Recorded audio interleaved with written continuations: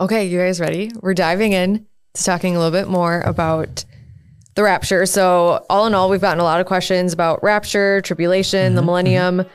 Can you kind of clear up different ways that Christians can actually like interpret them and view them? Welcome to this week's episode of The Follow-Up, where we recap this week's sermon so you can grow deeper in your relationship with Jesus. I'm here with Pastor Jack and Pastor Ryan. Hello. Hey. Welcome. We're here for another week of Revelation. You guys ready for some of these questions? Yeah. Okay, so we're diving in more into chapter 2. So one of the questions that we got was, Jesus didn't like what a group called the Nicolaitans were doing. What does that tell us about how a church should deal with people who believe the wrong things? Okay. I still hammer truth and love. There is no point where it is so squishy that we forget the truth. Yeah. And at the same time, we deal with it in love. But I love that that Jesus through John starts with, hey, here's what you did well. Yeah. Here's what you need to work on. And then doubles back again with, here's what you did well, dealing with the Nicolaitans. So you kind of got the sandwich of a positive, a negative, and a positive, but you got to deal with it. You've got to deal with and stand in truth.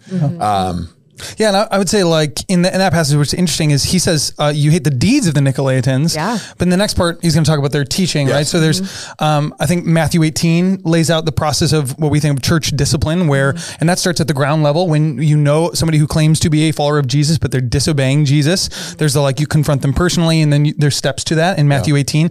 I also think about 1 Corinthians, I think it's 5, where Paul says listen, it's not your job to judge those outside the world, but you are to judge those inside the church and deal with sin amongst. So, we're supposed to take our witness to the world in our lives very seriously and police that within the church. And then when it comes to right belief, correct doctrine, I think the pastoral epistles like Timothy, those talk a lot about, hey, making sure that people are, that you're guarding doctrine because that will lead people astray. So we want to take both of those things seriously. And if you think of what Paul says in Corinthians and such were some of you. I mean, so like you're saying, it's not those out there. It's when it starts coming in here. We've got to draw the line on the clarity of truth. What's the truth of Scripture? Absolutely. Right. So. Okay. Love that.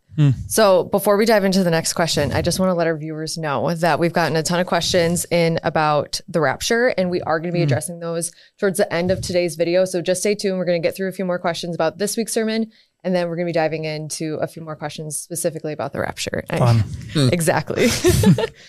Okay, so next question is, Jesus talks about something called the, quote, second death. And what do you think that means? And does it teach us anything about heaven and hell? Yeah.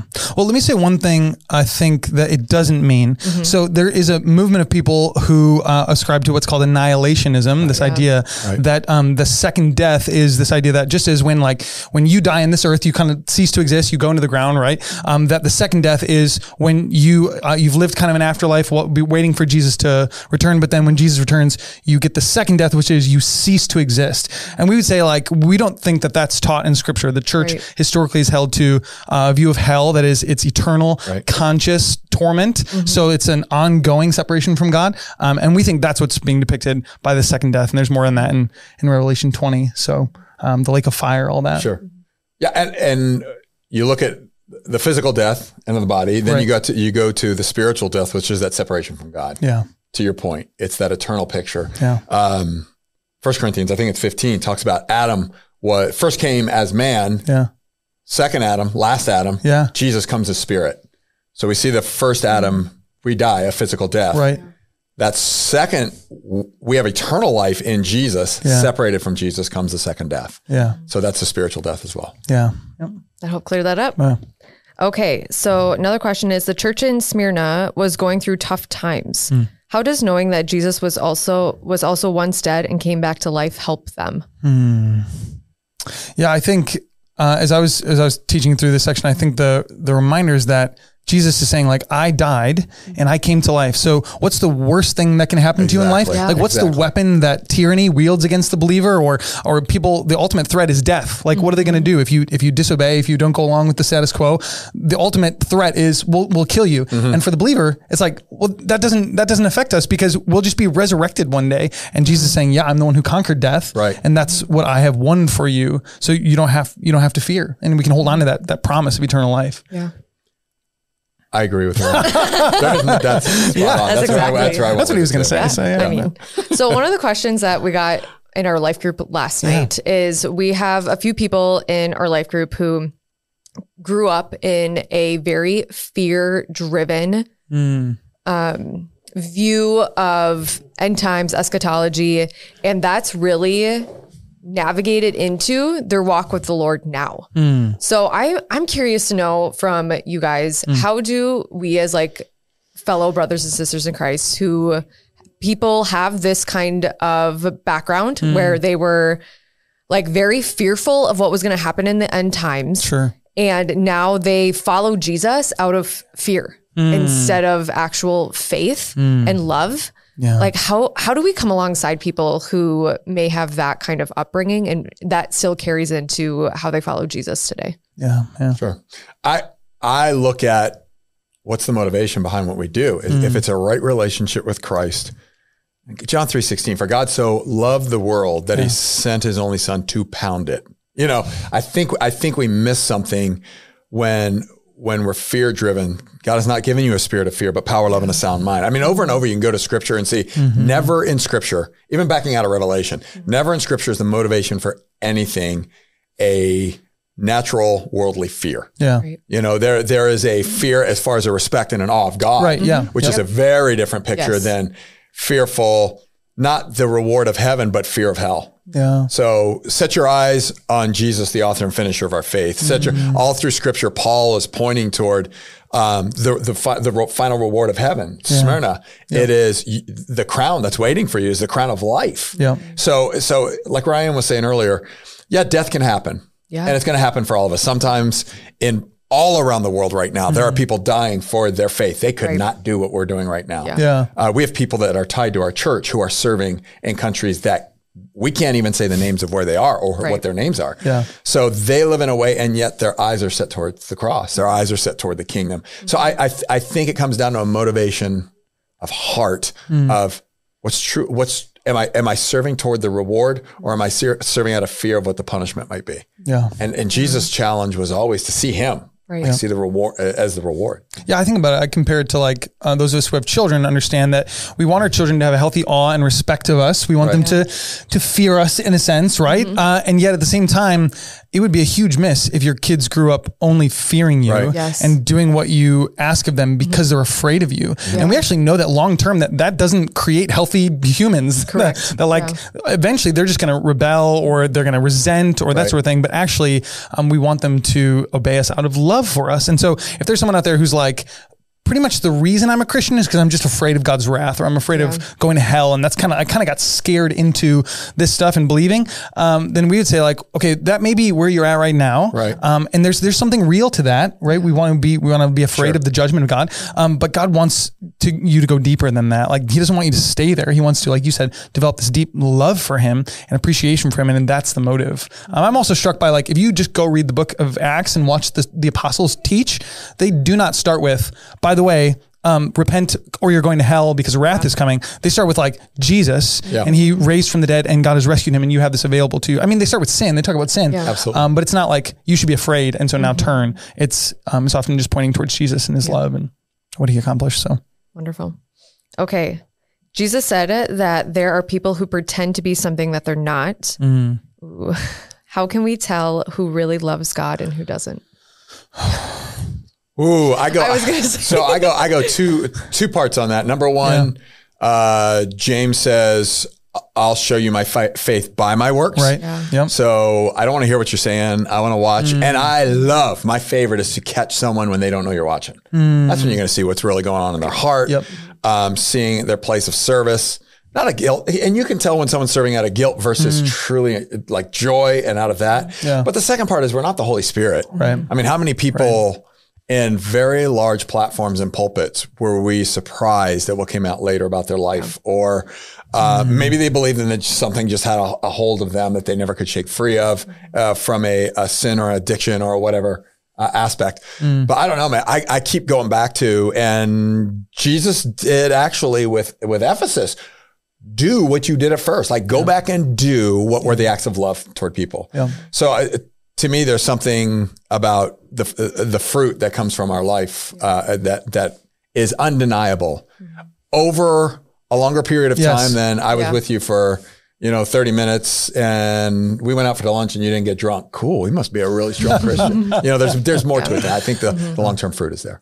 Yeah, I 100% agree. I think that we can't obviously know someone's heart. God knows. And so we shouldn't make judgments about where they're going to spend eternity or that sort of thing. Right. That's God's job. It's above our payroll. But what I do feel comfortable saying to a brother or sister, someone who's claiming to be a brother or sister, is I'm worried for you because right now your life doesn't seem to reflect the fruit of the Holy Spirit in your life. And I don't see indications that you're regenerate, that you're saved, and so I'm worried for you, I'm not making a pronouncement, this is what I know because I'm not God. Yeah. But I think we can go that far, to say, I'm concerned, Right. Love it. Okay. So switching gears, we have a couple questions that the congregation has sent in. I know. So one of them is, in the Bible, we see countless times when God sends his people to do worldly work. And then they go on to say, I also believe that he speaks to us through people. Does Satan do the same? Like, does Satan have soldiers or something? Well, I think maybe I'd be curious to know if this person, when they say worldly work, I don't think they mean like what we think of like sinful work. Like I think they mean like, like God wants to accomplish something. And so he does it through people, and so I would totally agree with that. When it comes to Satan, I guess the distinction I would want to make, sometimes people grow up with a view that like God and Satan are kind of like on the same par, right? But they're just like there's like the good God and the bad God. One on each shoulder. Yeah. And that's not the way the Bible depicts the spiritual realm. It's like God is in a category all of his own. He is the creator, uncreated one, and everything else is a creation. So the devil, Satan, is a created being.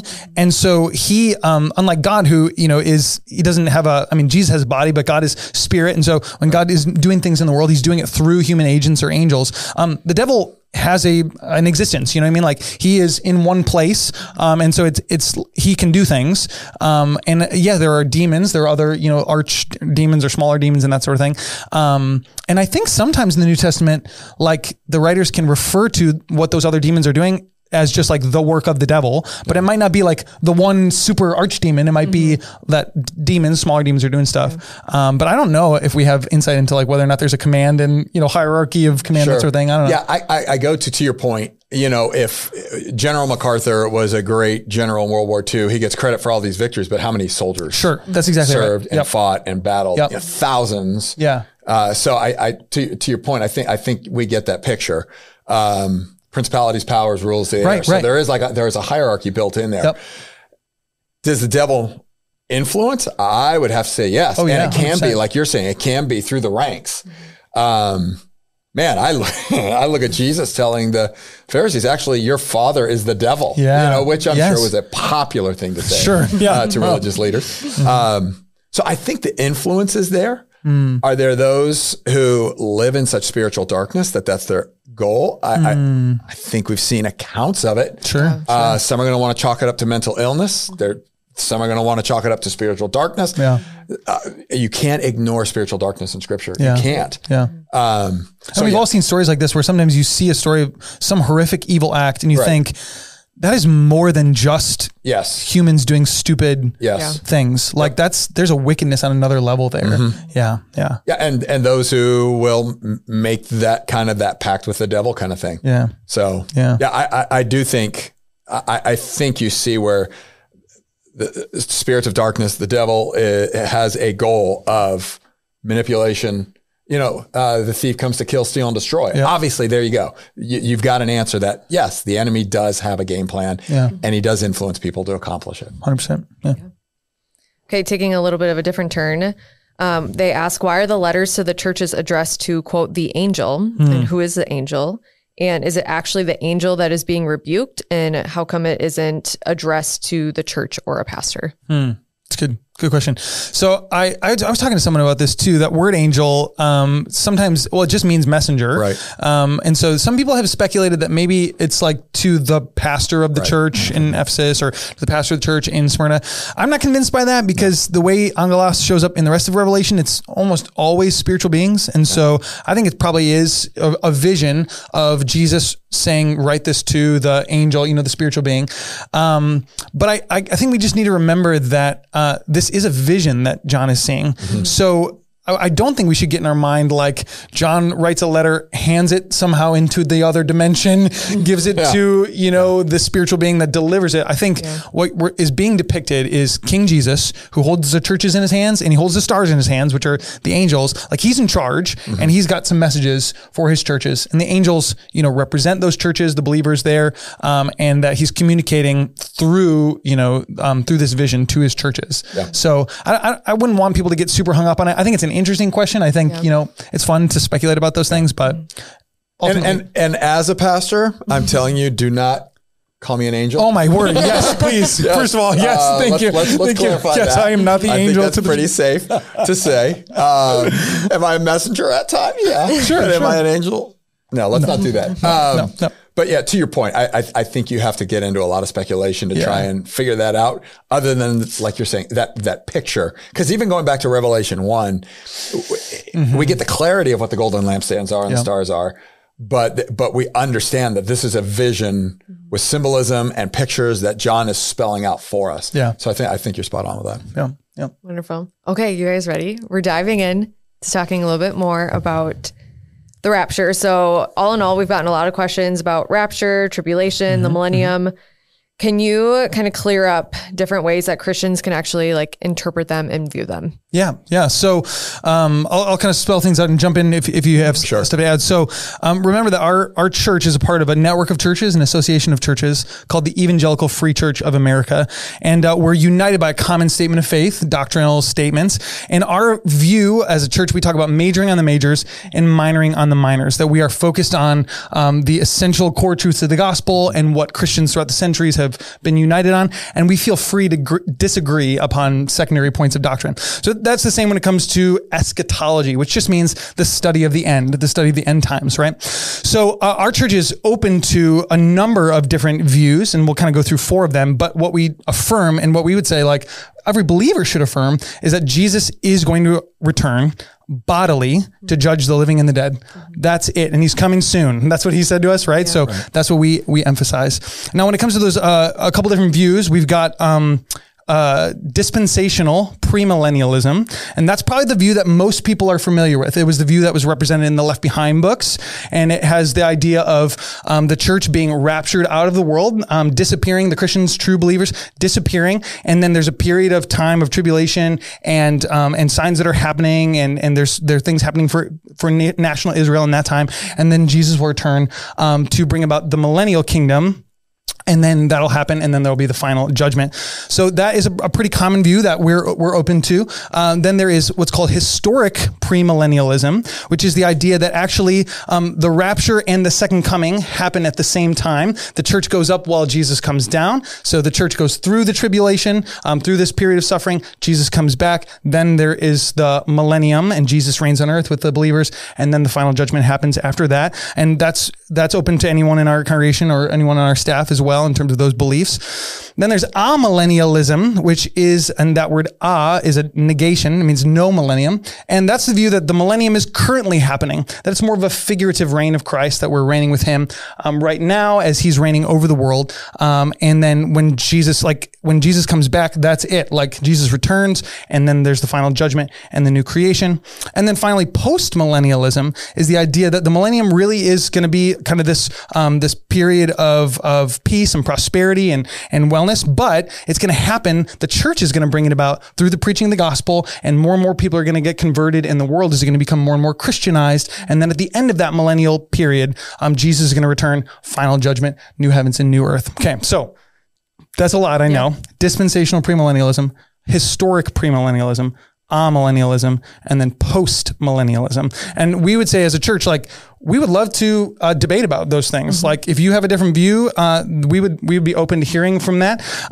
You will not hear any of us talk about post-millennialism or take that view from the pulpit. Right. None of us are in that camp. And in fact, where I'm at currently, and as a teaching staff, none of us are going to really drive forward the dispensational premillennialism view from the front. So if that's what you grew up with and are working with, you're welcome to that, but you're not going to hear that really strongly taught. You'll hear us kind of straddle between historic premill and amil, I would say, during this series. So, and we're going to dive into that a little bit more in a video that we're doing, and it'll be released a little bit later. So, anything to add to any of that? I think I would say, as Ryan was saying, there's a lot there. There's grace. Yeah. There's grace in this. I said it in the first week of the message, but of the series, I could probably pick 10 pastors that most all of us would respect. Yeah. And find one person at least to represent the different camps. Yeah. Yeah. And I would say also, when you look at Spring Lake and you hear us teach, we don't overlap perfectly on this. We have unity on the return of Christ. We have unity on Jesus as Lord. We have unity on the judgment that is to come and the reward that is to come, eternal life. Yeah. So those are the things we really hammer down on and give grace in the others. Yeah, absolutely. Yeah. Well, thank you for taking it just a few moments to clear some things up for us. Sure. And thank you for being on this week's episode of The Follow-Up. We will see you guys in next week's episode. See ya. Thanks.